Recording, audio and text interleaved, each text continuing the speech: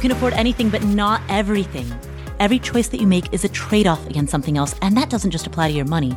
That applies to any limited resource that you need to manage, like your time, your focus, your energy, your attention. Saying yes to anything carries an opportunity cost. And that opens up two questions. First, what matters most? Not what are your default priorities handed to you by society, but what genuinely is a priority in your own life. And stemming from that, the second question is, how do you translate that into action? How do you practice the type of decision-making, both short-term and long-term, that fuel that which matters most? Answering those two questions is a lifetime practice, and that is what this podcast is here to explore. My name is Paula Pant. I'm the host of the Afford Anything podcast, and today, psychology professor William von Hippel joins us to discuss the evolutionary science behind why we are wired to be social, why we are wired to cooperate and communicate, and what makes us happy. The Afford Anything community is overwhelmingly comprised of people who aspire to grow their wealth or their net worth to such a point that work becomes optional. Work for the sake of collecting a paycheck, for the sake of survival, for keeping the lights on, for paying the bills, becomes optional. And when that happens, for those of us who are fortunate enough to achieve that inflection point, when that happens, it opens a huge host of next order questions around now what? Now that a certain level of wealth and comfort have been achieved, now that financial survival no longer seems to be at stake, what work do I do? What activities do I participate in? And how do I find meaning, purpose, happiness? Rather than just pontificate on these answers without any framework, I wanted to bring on a psychologist who could present the evolutionary science behind what it is to be human and what we can learn from that we can apply to our decision-making around how we should spend our time, our money, our focus, our energy, our attention, how we allocate those limited resources in the most meaningful and pro-social way possible. Today's guest, Dr. Bill von Hippel, received his BA at Yale and his PhD at the University of Michigan. He taught for 12 years at Ohio State University, and he is now a professor at the University of Queensland in Australia. He's published more than 100 articles, and his research has been featured in the New York Times, the BBC, Le Monde, El Mundo, USA Today, and The Australian. He's the author of a new book called The Social Leap. Here he is, Dr. Bill von Hippel. Hi, Bill. Hi, Paul. It's nice to meet you. It's great to meet you too. Thank you for being here. Bill, at the risk of asking the unanswerable, what is the purpose of happiness? Yeah, that's a great question, actually. Evolution gave us happiness because it wanted to motivate us to do what's in our genes' best interest. And so those ancestors who got happy by doing things that were unhealthy or by going off alone and never talking to any other human, well, they didn't become our ancestors because they didn't get into the mating game or they killed themselves off before they could do a good chance in raising their kids. But those ancestors who got happy by doing things that were in their genes' best interest, by doing healthy things, and then by meeting and mating, well, they're the ones who ended up in that we reflect their genes. And so what happiness does is it gets you to do things that over time, it's been winnowed down by evolution. It gets you to do things that are in your species' best interest. So if you and I were dung beetles, we would be very happy if we could roll a really big ball of poo because that's what it takes to be a success as a dung beetle. As human beings, however, what makes us happy are the things that are going to make us attractive to other members of our group, that are going to make other members of our group want to keep us around, and that are going to make us individually a success so that if we could rise and stay this a little bit compared to other members of our group, maybe we'll be picked to be somebody's mate. But we're wired for survival and reproduction, not happiness, in an evolutionary sense. That's right. But happiness is a tool that gets you there. So just imagine two ancestors. One of them really loves the taste of feces. The other one really loves the taste of fat, sugar, and salt. Mm-hmm. Well, the one who loves the taste of feces is going to kill himself before he gets very far. The one who loves fat, sugar, and salt, which are very rare in our ancestral environment, is going to be seeking out healthy sources of food. And so one of them will be fit and strong and will be an attractive partner to other people, and one won't be. And so happiness, just like everything else, evolution has no advanced plan. People who have the right motives, who work in ways that serve their genes, then they're going to have more children, and the proclivities that made them happy are going to make their children happy too. And these things will spread throughout the gene pool. And so in today's world, it's super duper rare to find somebody who gets happy by doing things like eating feces, although it happens, of course, there's always randomness, but it's super duper common to find people who get happy by being with close others, by being with their friends, by having really good food, by doing the kinds of things that we tend to think about every day as what makes us happy. There's a negative consequence of this, though, and that is that evolution also doesn't want to lose its best tool. If it can motivate you by making you happy when you do X, let's say you achieve something that causes you to raise in status. Maybe for our ancestors, that was a successful hunt. For you and me, it might be picking the right stock or going out to a great dinner or meeting a new friend or something like that. The problem is that evolution can't give you permanent happiness because then it would lose one of its best tools. And so evolution gives you a little bit of happiness. And the bigger your achievement, the bigger your rise in happiness. But then it's super important that you drop back to baseline. Because if you were permanently happy, then you're unmotivated to do anything ever again, and the world's going to leave you behind. So complacency then becomes a detriment. Exactly. And so to that end, is contentment a detriment? I mean, I think a lot of us are striving for contentment, but is that to our disadvantage? Well, contentment's not a detriment. Contentment's a great thing, in fact. And part of the reason for that is that we can see happiness in others. And so if I run into you on the street and we're meeting for the first time and you seem happy, I'll say, well, Paula obviously has lots of good things going on in her life. She's happy. She would be a good person for me to get to know, be part of my coalition, whatever, because all signs are indicating that you're a success. If you're really down and upset, well, then I think, maybe things aren't going so well for Paula. I've got enough trouble in my life. I'm not sure that I want to form a friendship with her. And so it's very visible to others and it's important. The problem is you don't want to be a 10. If you're a 10 out of 10 scale, well, then you're not motivated to do anything. What you really want to be is a 6, because a 6 has lots of room to go up, but is on the positive side of the scale. And so a bit of contentment, a bit of baseline happiness is a really good thing. And most people show that. But too much happiness is just as detrimental for your future success as too little happiness. One of the things that you mentioned in terms of what makes us happy are strong social ties, spending time with family, friends, community. What is it at an evolutionary level, at the brain level, that makes that so important? Our ancestors, once we left the trees, so once we split apart from our chimpanzee cousins about 6 million years ago, and we left the trees and went on to the savannah, there was an enormous premium on being with each other for safety. There's lots of big predators on the savannah. We're not as fast. Chimps in the canopy, nobody can mess with them. Not even leopards will go after them when they're with their group because they're just too fast and too dangerous. We're not fast and we're not dangerous. And so what we rely on is each other. And what that means is that those ancestors who kind of like to wander off alone, those ancestors who didn't really like the company of other people, well, they end up becoming somebody's dinner and they slowly get winnowed out of the gene pool.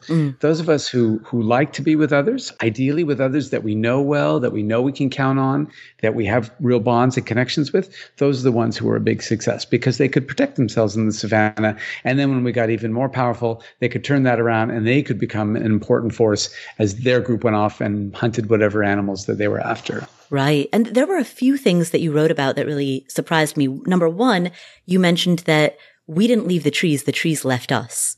Yeah, so that was, I'm sure, a huge bummer for our ancestors, but basically it's what made us who we are today. So we're the lucky recipients of that. And essentially what happened, and I've looked into the geology, but I just don't fully understand it, is for reasons that elude me, Africa's tearing into two continents. There's the Somali plate and then the rest of Africa, everything to the left of what's now the Great African Rift Valley. And it's just pulling in two different directions. And so my understanding is that there's basically an upwelling underneath of of the mantle, and it's just it's spreading the crust apart. Mm-hmm. As a consequence of that, for other reasons that I don't fully get, East African plate, Somalia, Ethiopia, Kenya, Tanzania, is all rising up in elevation. Now, it's been doing this for about 30 million years. So about 30 million years ago, the rainforest started drying out on the east side of the Rift Valley. But by about 6 million years ago, there's essentially not enough rainforest left. It's now tiny little bits and bobs of forest, and what it really becomes is woodlands and open savanna. Mm-hmm. And so as our ancestors were slowly sort of sequestered in smaller and smaller pieces of the rainforest, eventually the parts that they were on just disappeared entirely. And more often they had to venture out of the trees to cross the open savanna until they essentially lived on the open savanna. So the trees really left us behind. Those ancestors of ours, potential ones who were on the west side of the Rift Valley, well, they're still chimpanzees. That never happened to them. But those of us whose ancestors were on the east side of the Rift Valley and were forced out of the trees, they're the ones who eventually turned into us. Mm. And it was the ones who were most able to cooperate who could then band together and survive the exposure that comes from being on the savanna, out on the open savanna. Yeah, that's exactly right. And probably the critical event was when we became bipedal, which we know we were about 3.6 million years ago, as Australopithecines. They're now walking upright just like a human does. They're not all bent over like a chimpanzee. Mm-hmm. Once that happened, it opened new potentialities for us and made the value of cooperation way greater.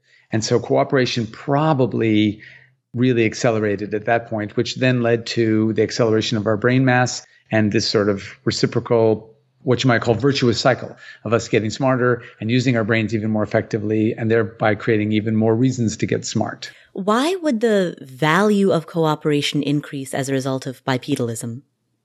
If you look at chimpanzees, they mostly compete with one another. And that's part of the problem why their groups never become more effective than the sum of their individual parts. Mm-hmm. Because 9 times out of 10, they'll compete over a piece of food or another chimp or something like that. Mm-hmm. Once we became bipedal, we gained this enormously important capacity. It's the single most important military invention in all of history. And that invention is the capacity to kill at a distance. And so imagine that we're basically chimpanzees and there's a leopard that we're all in the savannah and a leopard runs at us. Well, all we could do is hit it with a club or a stick that we might have with us. But whoever goes first is guaranteed to get eaten by that leopard, and probably whoever goes second and third. Mm-hmm. Maybe by the time its mouth is pretty full of your cousins, could you get in there and give it a good whack and win that fight? But if you can throw stones, if you could do something that attacks it from a distance, now from a position of relative safety, a larger force of weaker individuals can subdue a smaller force of stronger individuals. And so once we developed bipedalism, coincidentally, we developed the musculature and the ligament and tendon structure that gave us enough flexibility to effectively throw rocks. Throwing it might look like just tossing with your arm, but it's actually a full body motion that starts on the opposite side. It stretches out all your muscles, tendons, and ligaments. And then it's like the snapping of a rubber band at the end.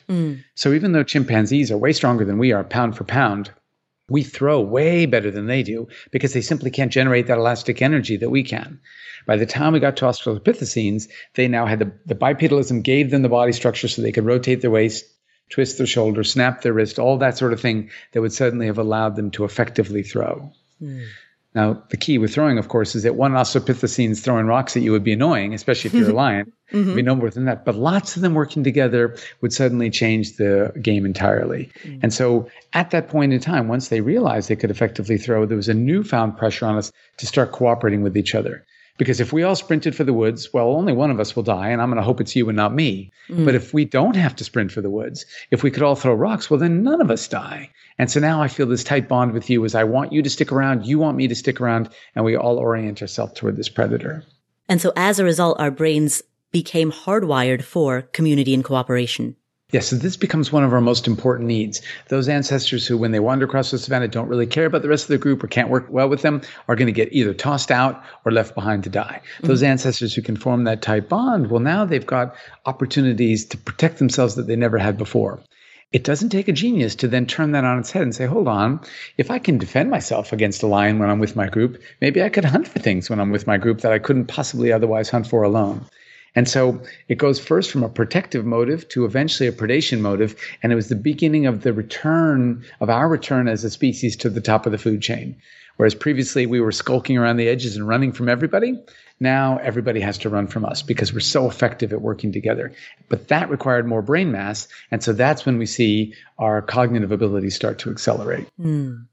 Now, one thing that's unique about us is that many animals form groups together. You'll see a herd of zebras or a school of fish, but they don't necessarily work together. We uniquely cooperate. We uniquely cooperate. Now, we're unique in our particular line. Ants are great cooperators. Bees are great cooperators. There are groups of animals that get together and they cooperate incredibly effectively, but they do it via other mechanisms. They do it, for example, via genetic mechanisms, whereby they're more closely related to their sisters or brothers than they would be to their own offspring. So they're highly motivated not to bother reproducing, but to just help each other. We have a very different story whereby we come out of this line, these primates who are not very cooperative inherently, certainly not the great apes, which we're related to. We get out in the savannah, we get this motivation to cooperate. And now, unlike the other mammals, we need to start getting a lot smarter in order to leverage this newfound capacity that we have in our group. Remember, we got there where we already have hands, so we can manipulate objects. We already are awfully bright. I mean, a chimpanzee is way smarter than a zebra. And part of the reason for that is that a zebra doesn't gain that much by being smart. It's running around from predators and it's eating grass. You can only eat so much grass and there's not that many calories in it. But we're omnivores. And so we had the advantage of trying to bring in more and higher quality calories in order to pay the rent on this very expensive brain.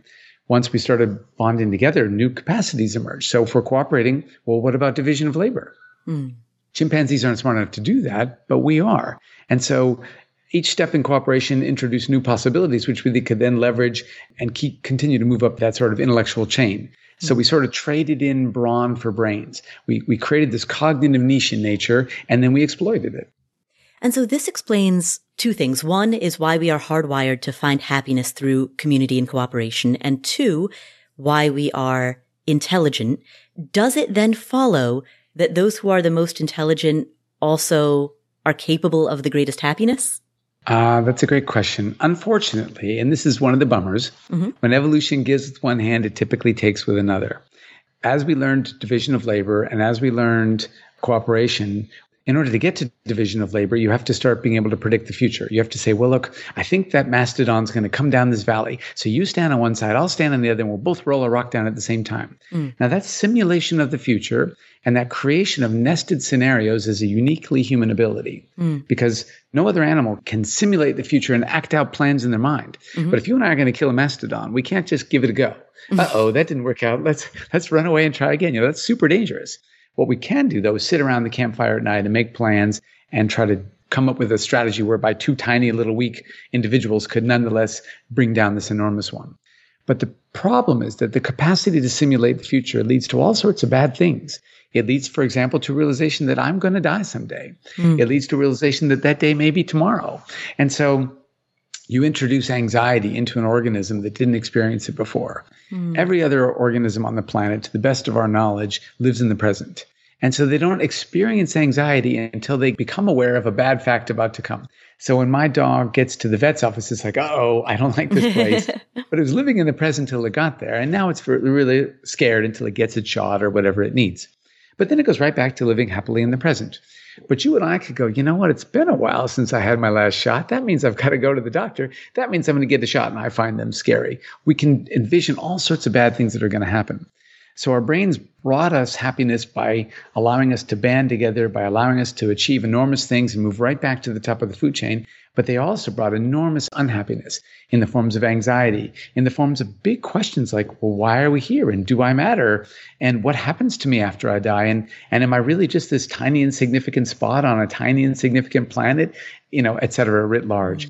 And the smarter you are, the more you're capable of contemplating that stuff. So it's a plus in survival, but it's not necessarily a plus in happiness. Are there any studies documenting correlation between intellect and happiness?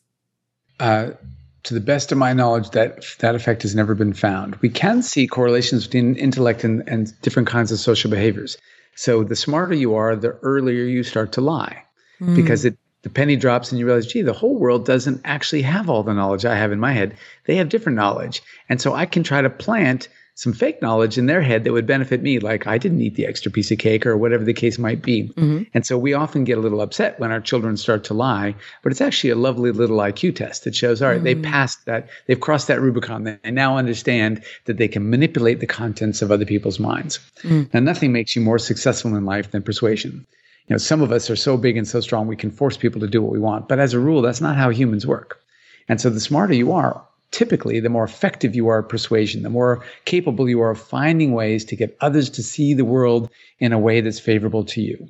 So brains definitely lead to success, but that doesn't mean that they lead to happiness. Happiness is a strategy that evolution uses to get us where it wants us to be, but it's not an outcome that evolution cares about of its own. It only matters to the degree that it then helps us to achieve other things. And so if you're a big success and members of the opposite sex like you and you have lots of children and you survive for a long time, well, you're an evolutionary success story, even if you were miserable your whole life because you worried about bad things that might happen to your family or whatever it was that was concerning to you. So for all of the cliches and aphorisms about success does not equal happiness, there is an evolutionary explanation as to why it doesn't, and in fact, why it must not. That's exactly right. And in fact, the more important success is to you, usually that's a sign that your baseline happiness is a little bit lower and you need constant hits of successes in order to get happy. As Ted Turner put it, you'll never meet a superachiever anywhere who's not driven by at least some level of insecurity. So why does the guy keep working so hard when he's achieved so much? Because he's a little bit worried, maybe I'm not good enough. I'm not as happy as I want to be. Maybe I need to win a big sailing race, or maybe I need to start a new network, or, all the things that people like that do.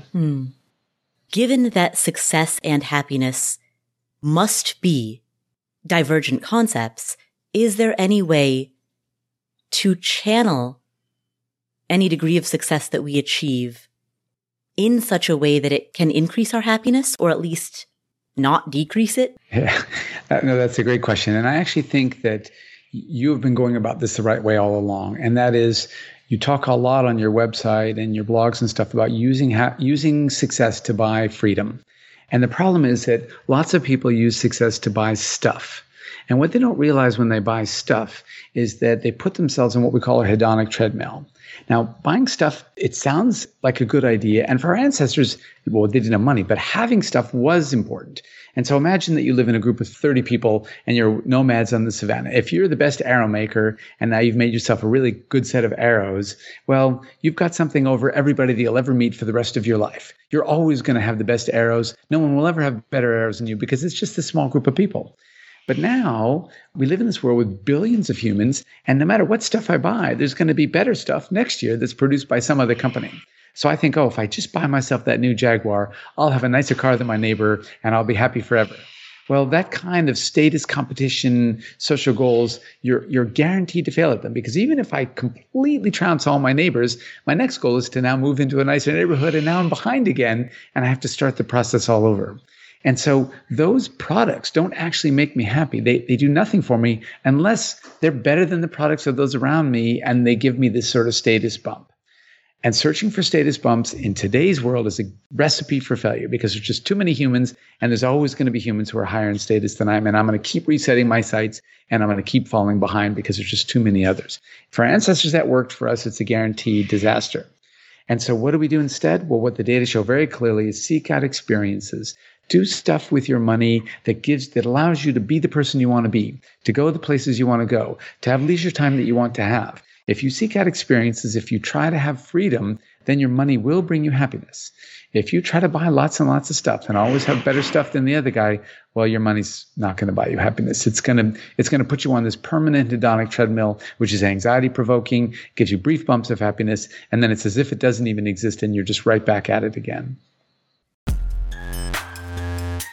We'll come back to this episode after this word from our sponsors.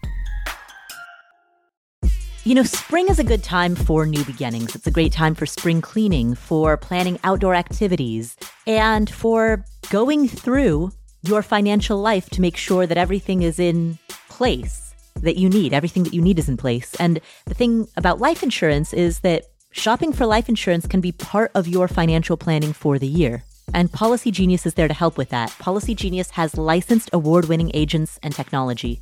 What does that mean? It means you can, in just a few clicks, compare quotes from top insurers. With Policy Genius, you can find life insurance policies that start at just $292 per year for $1 million of coverage. Some options offer same-day approval and avoid unnecessary medical exams. Policy Genius works for you, not for the insurance companies. They don't have an incentive to recommend one insurer over another. And they have thousands of 5-star reviews on Google and Trustpilot. Save time and money and provide your family with a financial safety net using Policy Genius. Head to policygenius.com or click the link in the description to get your free life insurance quotes and see how much you could save. That's policygenius.com. Home is where you go to relax, to recover from the day, to get ready for the next day. And you want it to feel nice, but you don't want to spend a lot of money. You need something that's in budget, something affordable, but also something that fits your style and taste. Wayfair has you covered. They have everything from appliances to furniture to art to rugs for your living room, your bedroom, your deck or patio. I have shelves from them that are hanging in my bathroom right now that they look really nice, but they're also super functional for storage. I have a daybed from them that's in my living room. Again, very functional, multi-purpose. You can get items from Wayfair for your own home. You can do it for a rental property. They have a massive, massive selection. So regardless of what your taste is, they've got a huge variety of styles and it's very budget friendly. You'll find pieces that look good, that fit your style at a great price. And they have fast and free shipping even on the big stuff. Every style is welcome in the Wayborhood. Visit wayfair.com or get the Wayfair mobile app. That's WAYFAIR.com. Wayfair. Every style, every home.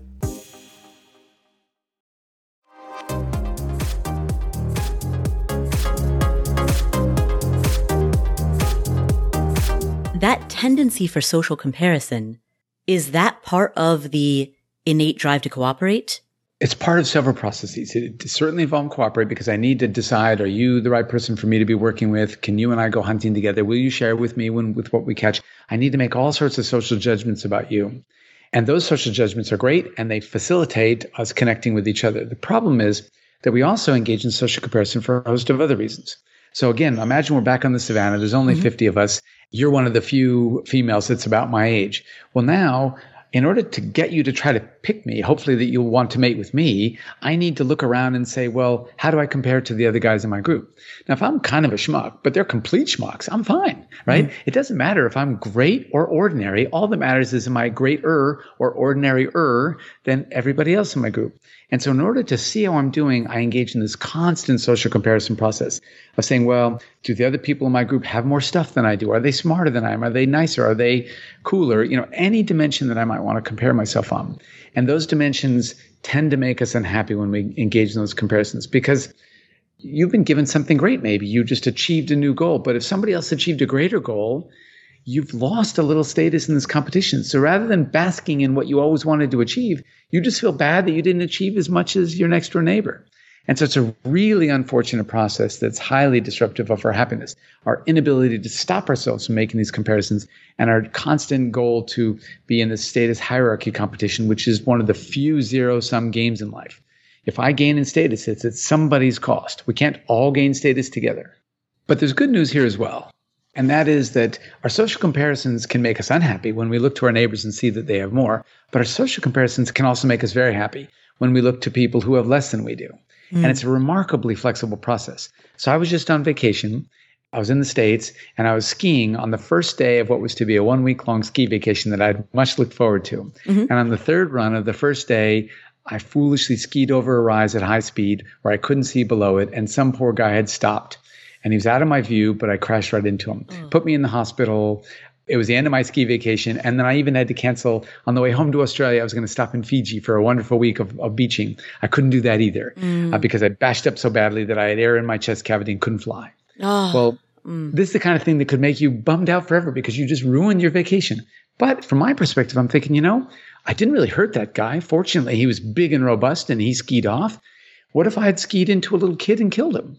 And so my immediate comparison is, boy, that could have been a lot worse. And then when they brought me to the hospital, even though I was in and out of consciousness the whole time, one thing I remember very clearly is they had me on this flat gurney because they were worried I'd broken my back or my neck and I might never walk again. And they wanted to have me as stable as possible. And so I could think, so I got a couple of broken ribs and I ruined my trip. Big deal. I can walk. I haven't destroyed myself, et cetera. And so we can take, a big failure, a stupid thing that you've done, and turn it into something that doesn't really bother you that much by comparing how it might have been.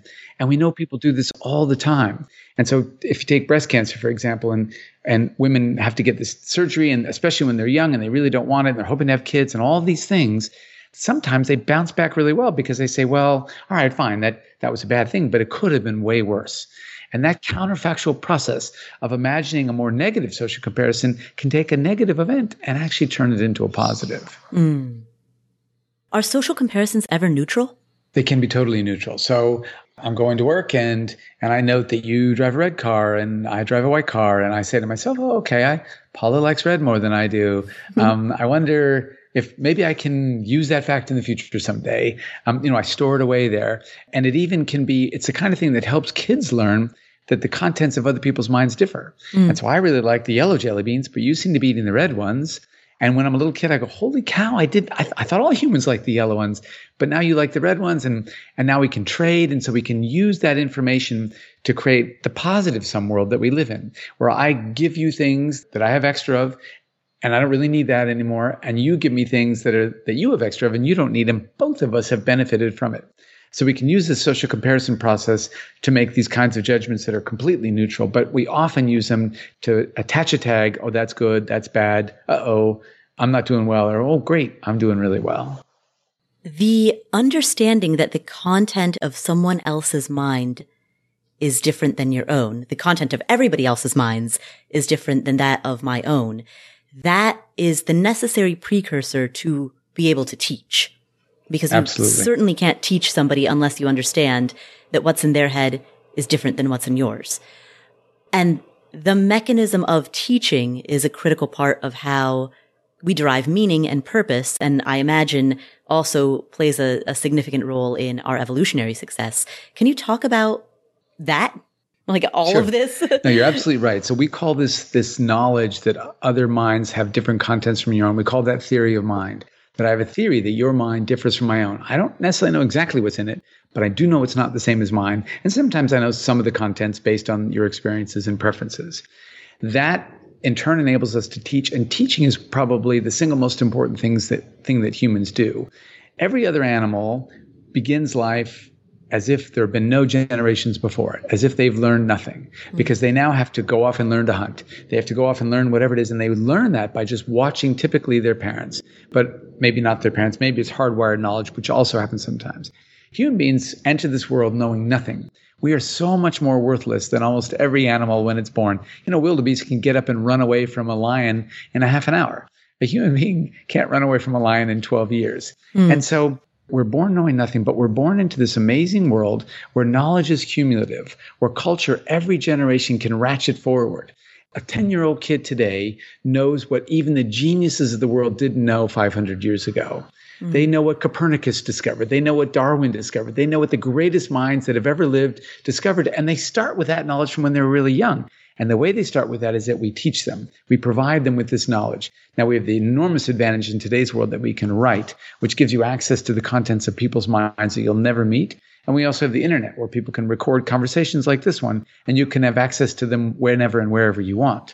That's really ratcheted this or exponentially exploded this process. But even prior to that, our ancestors had these oral storytelling traditions where they could explain, for example, how they got away from that lion. And now I got away from the lion, but I'm all bit up and it didn't improve me a bit. And you can listen to my story and go, wow, that's what I'm going to do if I ever run into a lion in that circumstance. And now you know how to solve the problem without paying this enormous price that I paid by getting chewed on. And so this storytelling and the sharing of information, this teaching is the most important capacity that we as humans have. And as you point out, it's enabled by the fact that one day the penny dropped and we realized, in contrast to all the other species, that not all humans know the same things that we know. And so to the end goal of finding meaning, finding purpose, does it follow that if we think about the things that we are evolutionarily hardwired to do, those are likely to be things that will give us meaning and purpose. It does. That's exactly right. Our ancestors didn't worry about meaning or purpose because they typically had these religions whereby they often worshiped their own ancestors, and they thought that they went into some sort of state whereby they were godlike or something like that. And whatever the religions differed across all these small scale societies, but they always meant that you were interconnected and that you had a place in the world. Well, science has given us a lot of amazing things, but for a lot of people, it's taken that place away. If the Earth is not the center of the universe, if we just evolved in a meaningless fashion, maybe there is no meaning and purpose to my life. Maybe I'm just an organism that got randomly created, will live randomly, and will die randomly. And that's very intimidating thought. Mm-hmm. And maybe I'm just one of a gazillion organisms in our galaxy, much less in all the galaxies. Again, a very intimidating thought. And so our ancestors didn't have to worry about meaning and purpose because they always felt that there was one there. It hadn't been taken away from them. But simultaneously, the way that they achieved the meaning and purpose that they knew about was by being interconnected with others, by cooperating, by having friends and family, by doing those things that evolution wants us to do. And what that means is that by and large, we can do the same things. And in fact, you see this in if you look across human lifespans. So when you're a young adult, people are typically at their most ambitious. That's when they're striking out and trying to become an individual success. However they get there, they may be an entrepreneur, they may be a member of a very large company. There's a variety of ways.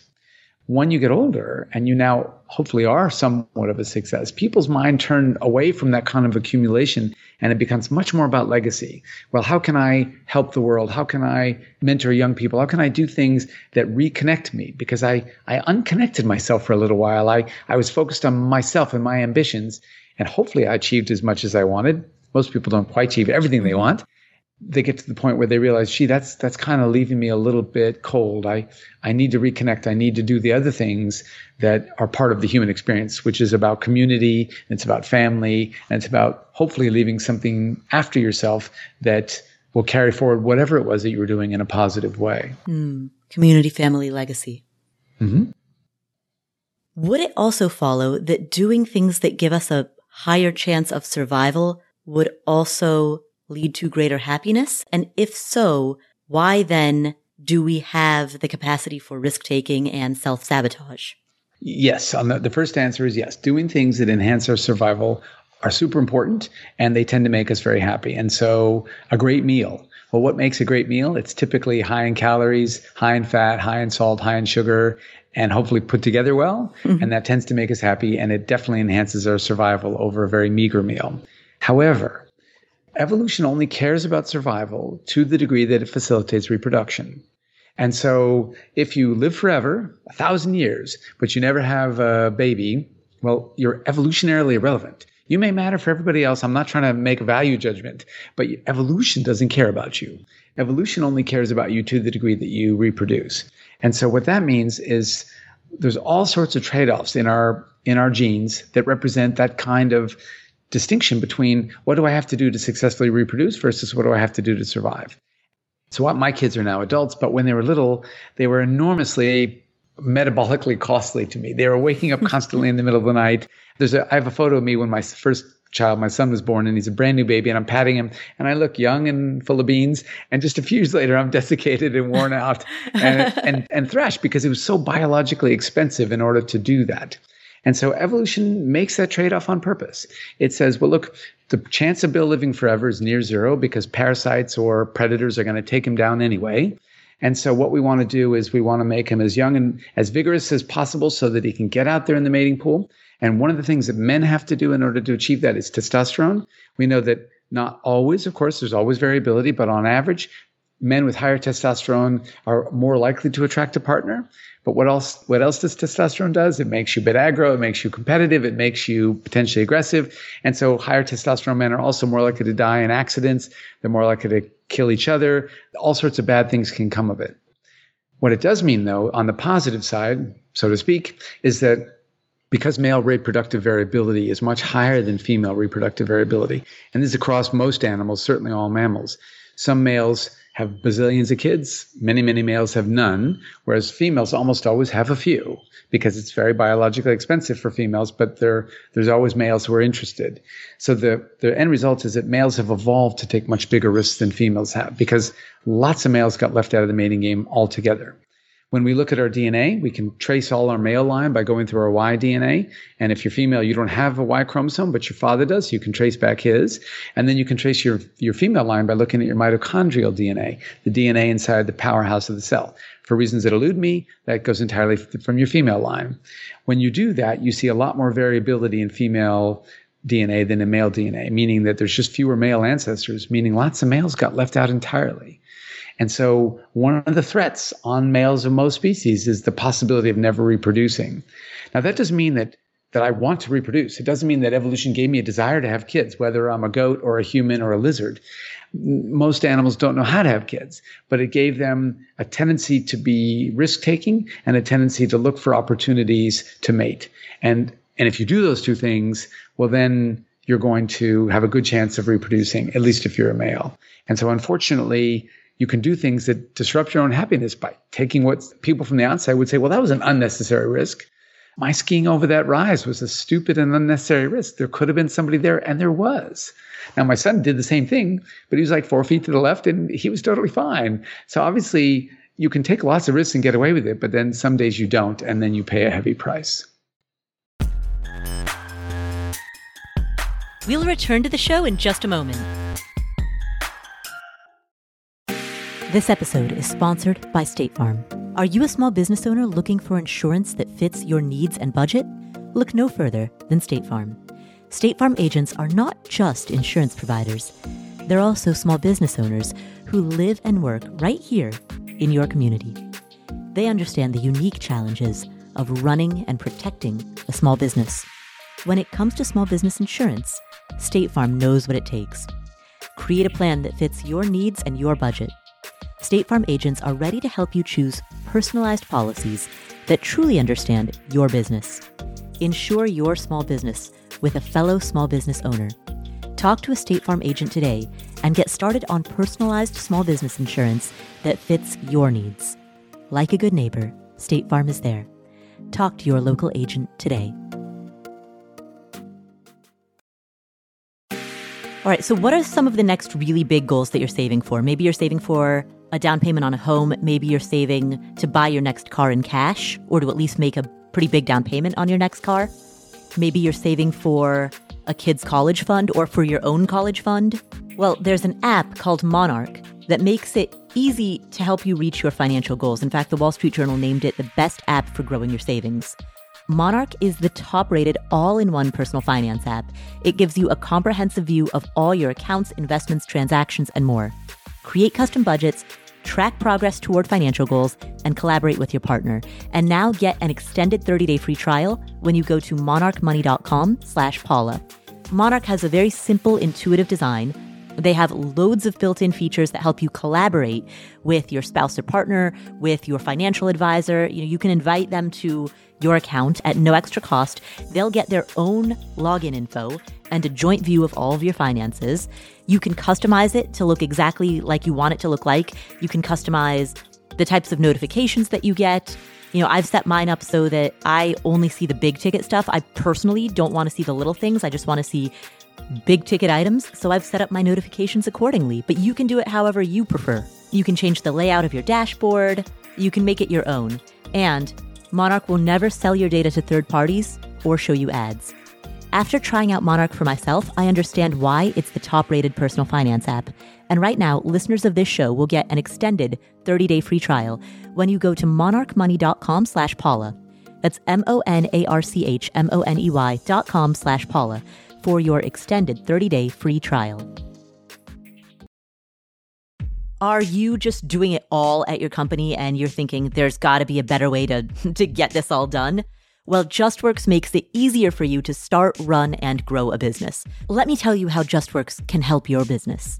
You see, great people are at the core of every business, and JustWorks can help you attract and retain top talent. So with JustWorks, you have access to medical, dental, and vision insurance and benefits, plus benefits that include wellness and mental health support, fertility and family building, even financial planning. And when you or your employees have a question about setting up benefits or paychecks, their team of experts is standing by 24/7 to help. JustWorks gives you these HR tools that comply with state payroll tax requirements, keep up with state labor laws, and access a variety of health insurance plans in any state, regardless of whether you and your team are working remotely or in person or hybrid, or some combination thereof. JustWorks makes it simple to hire and manage remote employees across all 50 states. It's a cloud-based platform that allows managers and employees alike to quickly and securely access payroll, benefits, and other HR functionality. Learn more about JustWorks and how they can help you get more done by visiting justworks.com/podcast. That's justworks.com/podcast.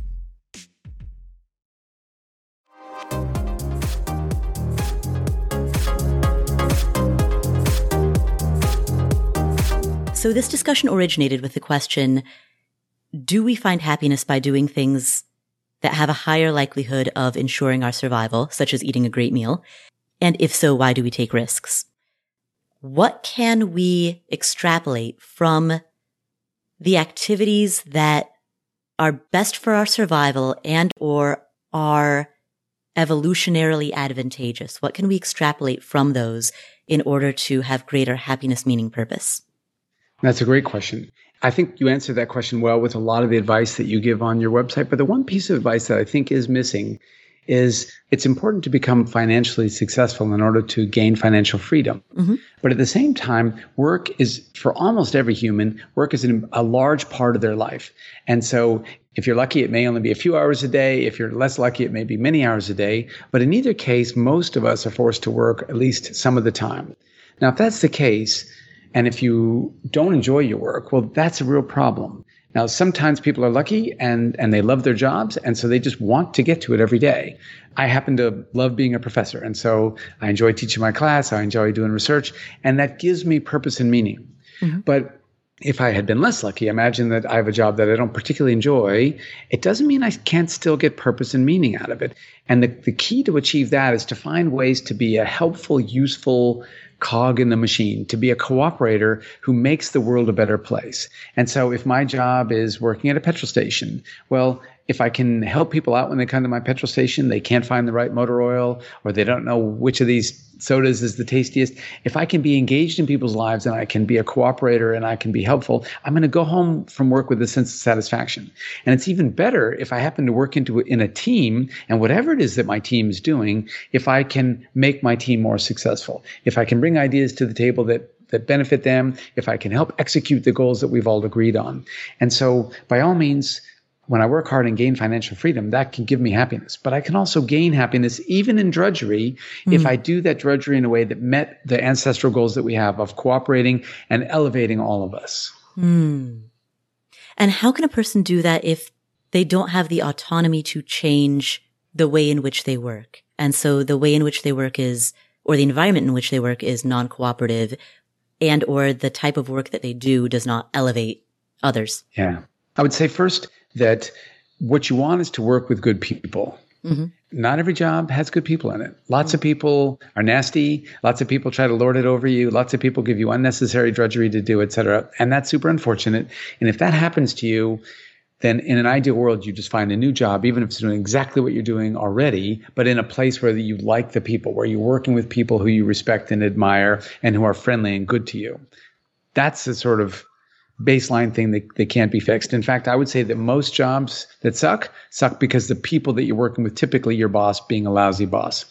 9 times out of 10, what makes the job unpleasant is not what it is that you physically do, even if what you're doing is mopping the floor, not that great. It's the people that you're working with. But even if your job has very little autonomy, even if your job has very little mobility, if it has all, you're just a cog in the machine and you have very little choice over what you're going to do, you can still do it better and in a more helpful way, or worse and in a less helpful way. And I still remember my first job at Ohio State University, where I taught for a dozen years. The janitor who cleaned our area was the nicest, happiest guy I've ever met. And every day I'd be working late because, I'm this young guy trying to make it. And he would come by. Now he's coming in after most people have left. And he would always stop and chat. And he would say, "Oh, I noticed that you must have spilled a Coke on your floor. And so I tried these 3 different products and I tried to get it out and none of them worked. But then finally I got this and it worked." And I was like, "Oh, I noticed that. Thank you so much." He really took pride in his job, even though it was a job that most people wouldn't enjoy at all. And this is, this will date me a little bit, but this is a guy who'd fought in the Vietnam War and he'd been pretty banged up. And so it wasn't even that easy for him to get around. But he was this happy guy who was part of a machine that he could try to make a little bit better every single day. And then I don't know if he stopped and chatted with everybody. Maybe there were people who were somewhat rude to them and he just learned, don't bother with them. I don't know what the case might be, but you can find this kind of satisfaction in almost any activity that you do, if you can find a way to use that activity to make the world a little bit better place. That's beautiful. Thank you for that message. We are coming to the end of our time. Are there any final messages that you would like to communicate to the people who are listening? I don't have anything else I'd like to add. I have been very impressed by your blogs and podcasts and website. I think there's lots of great advice in the kinds of areas that I have expertise. I know nothing about how to invest, so I can't comment on that. But the goals here, I think, are very good goals. And I think if people take them seriously, you can't, like I said earlier, you can't become permanently happy, but you can notch yourself up a little bit and you can make more of those happy moments. And when you add them all together, that's probably the best that humans can do. Well, thank you. Thank you. Where can people find you if they'd like to know more about you and your work? So I'm easily Googled because there's only one Bill Von Hippel on this planet. My book is available in Amazon and everywhere else that people look, the bookstores. But I have a large collection of academic work for people who might want to take a much deeper dive. Most people aren't interested, but if you are, again, that's easily found on my academic webpage, on sites like ResearchGate, on sites like Google Scholar. I'm very easily tracked down.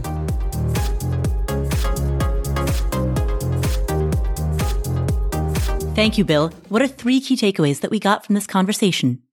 Number 1, you may be familiar with research around what's known as a happiness set point. The set point theory of happiness suggests that our level of happiness, known in research as our subjective well-being, oscillates around a particular default level. We will tend to return to our default level over time. According to happiness set point theory, approximately 50% of that default level is genetically determined, and the other 50% is based on life circumstances that are more within our control. The concept of happiness set point theory is a frequent topic of discussion within the financial independence community. I've seen presentations that include it at the Economy Conference, at Camp FI, and at the Chautauqua events, all of which are conferences and gathering spots for people inside of the financial independence/FIRE communities. And so I raise it now in order to link it to something that Dr. Von Hippel said when he talked about an evolutionary reason why it would be disadvantageous for us to be consistently happy. There's a negative consequence of this, though, and that is that evolution also doesn't want to lose its best tool. If it can motivate you by making you happy when you do X, let's say you achieve something that causes you to raise in status. Maybe for our ancestors, that was a successful hunt. For you and me, it might be picking the right stock or going out to a great dinner or meeting a new friend or something like that. The problem is that evolution can't give you permanent happiness because then it would lose one of its best tools. And so evolution gives you a little bit of happiness. And the bigger your achievement, the bigger your rise in happiness. But then it's super important that you drop back to baseline. Because if you were permanently happy, then you're unmotivated to do anything ever again, and the world's going to leave you behind. So complacency then becomes a detriment. Exactly. Dr. Von Hippel describes a surge of happiness that then returns to baseline, or reversion to the mean, which then inspires us to drive more and more of these surges of happiness. And so while the cliche or the aphorism, money can't make you happy or success can't make you happy, is true if overly simplistic, it's also the case that money, success, all of these external forces necessarily must not result in perpetual happiness, because that would give us nothing to strive for. And our innate nature is to strive, to work, to progress, to learn, to teach, and to never become complacent. And so to apply this notion to the topic of wealth and financial independence, the challenge, the thing to strive for, if you will, then becomes what to choose to strive for once you've mastered the money game.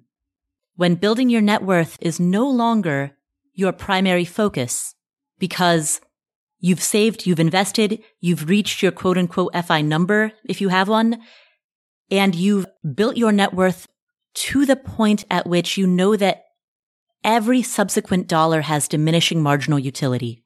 When you reach that point, know that you will have a surge of happiness, but it will only be temporary. And after that, your lifelong practice must be deriving happiness in other ways. And when you pursue those other avenues to happiness, know that those will all be temporary as well. The joy comes in the practice, not the pinnacle. That is key takeaway number 1. Key takeaway number 2. I've been thinking a lot about Ted Turner's quote about how success can often be driven by insecurity. And in fact, the more important success is to you, usually that's a sign that your baseline happiness is a little bit lower and you need constant hits of successes in order to get happy. As Ted Turner put it, you'll never meet a superachiever anywhere who's not driven by at least some level of insecurity. Mm-hmm. So why does the guy keep working so hard when he's achieved so much? Because he's a little bit worried, maybe I'm not good enough. I'm not as happy as I want to be. Maybe I need to win a big sailing race, or maybe I need to start a new network, or, all the things that people like that do.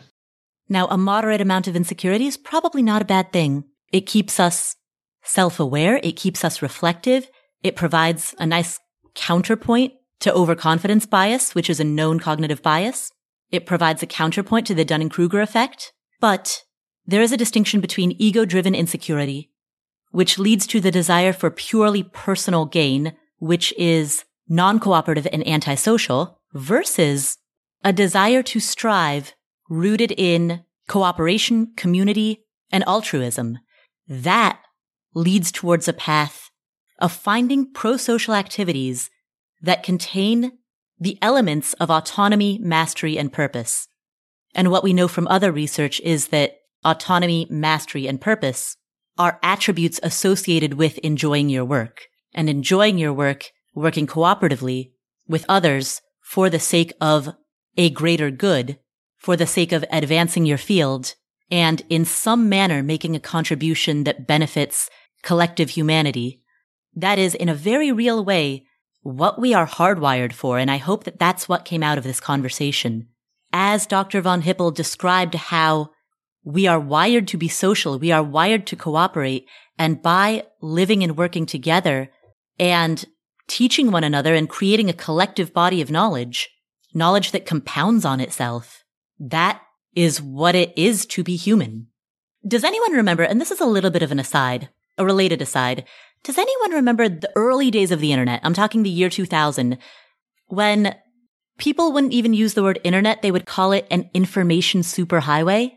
I remember hearing that phrase, this might have even been in the late 90s, hearing the phrase information superhighway and wondering what was so special about that. Why would it matter that information could travel quickly?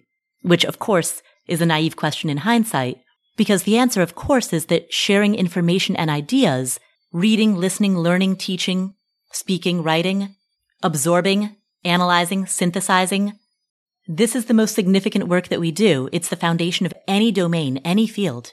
And so for those of you who are pursuing financial independence, for those of you who know that once you reach a certain level of wealth or net worth, or a certain level of residual income, your focus will shift away from how do I make money and towards what's next.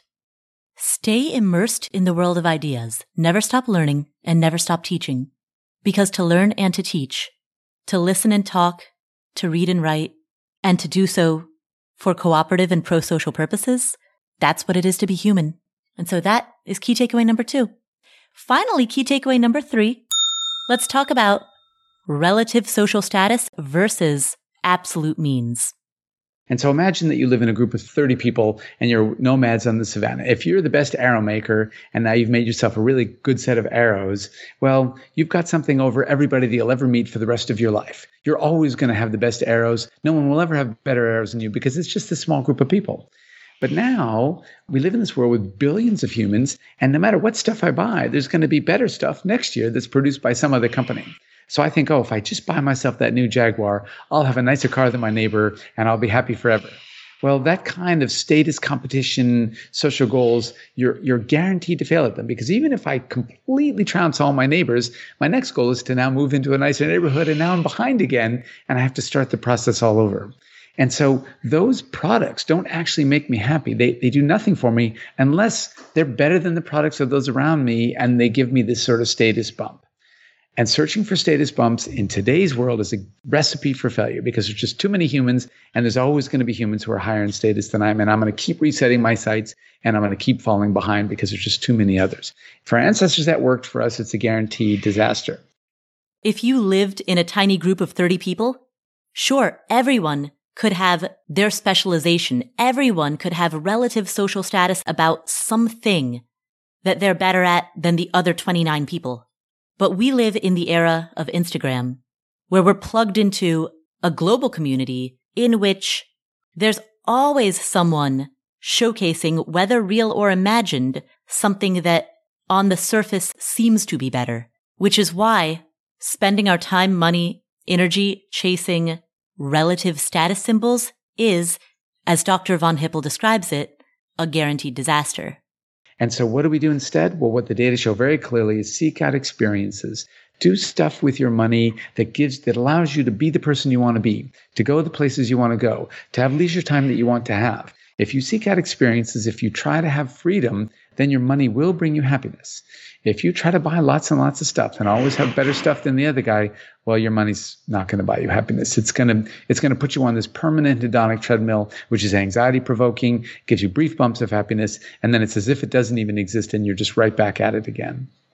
And so experiences are better than stuff, but the corollary to this is to truly enjoy those experiences for what they are. Don't turn your experiences into a form of social flexing.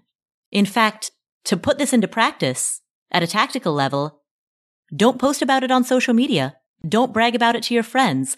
Live the life, but don't make a thing out of it.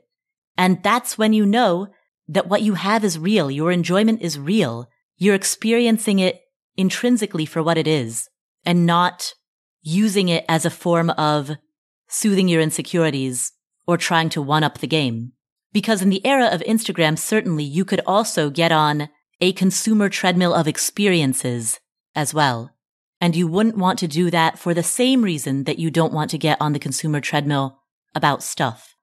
Those are 3 takeaways that came from this conversation with psychology professor Bill Von Hippel on the evolutionary science of what makes us happy.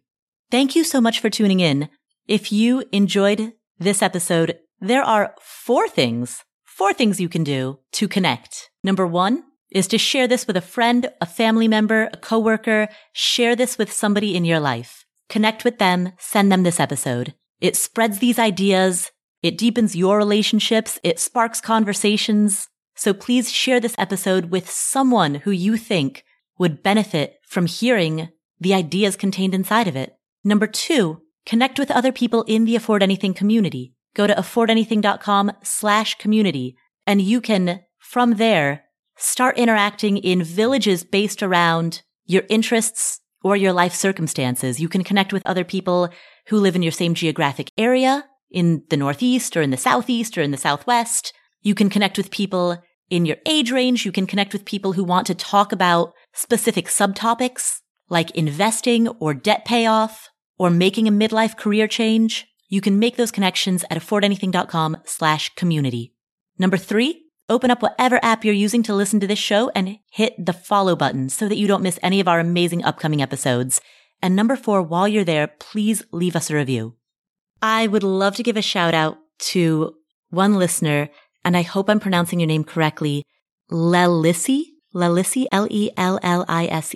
whose review is titled Amazing, Mature, and Consistent, and says, quote, I've been following this podcast for a long time.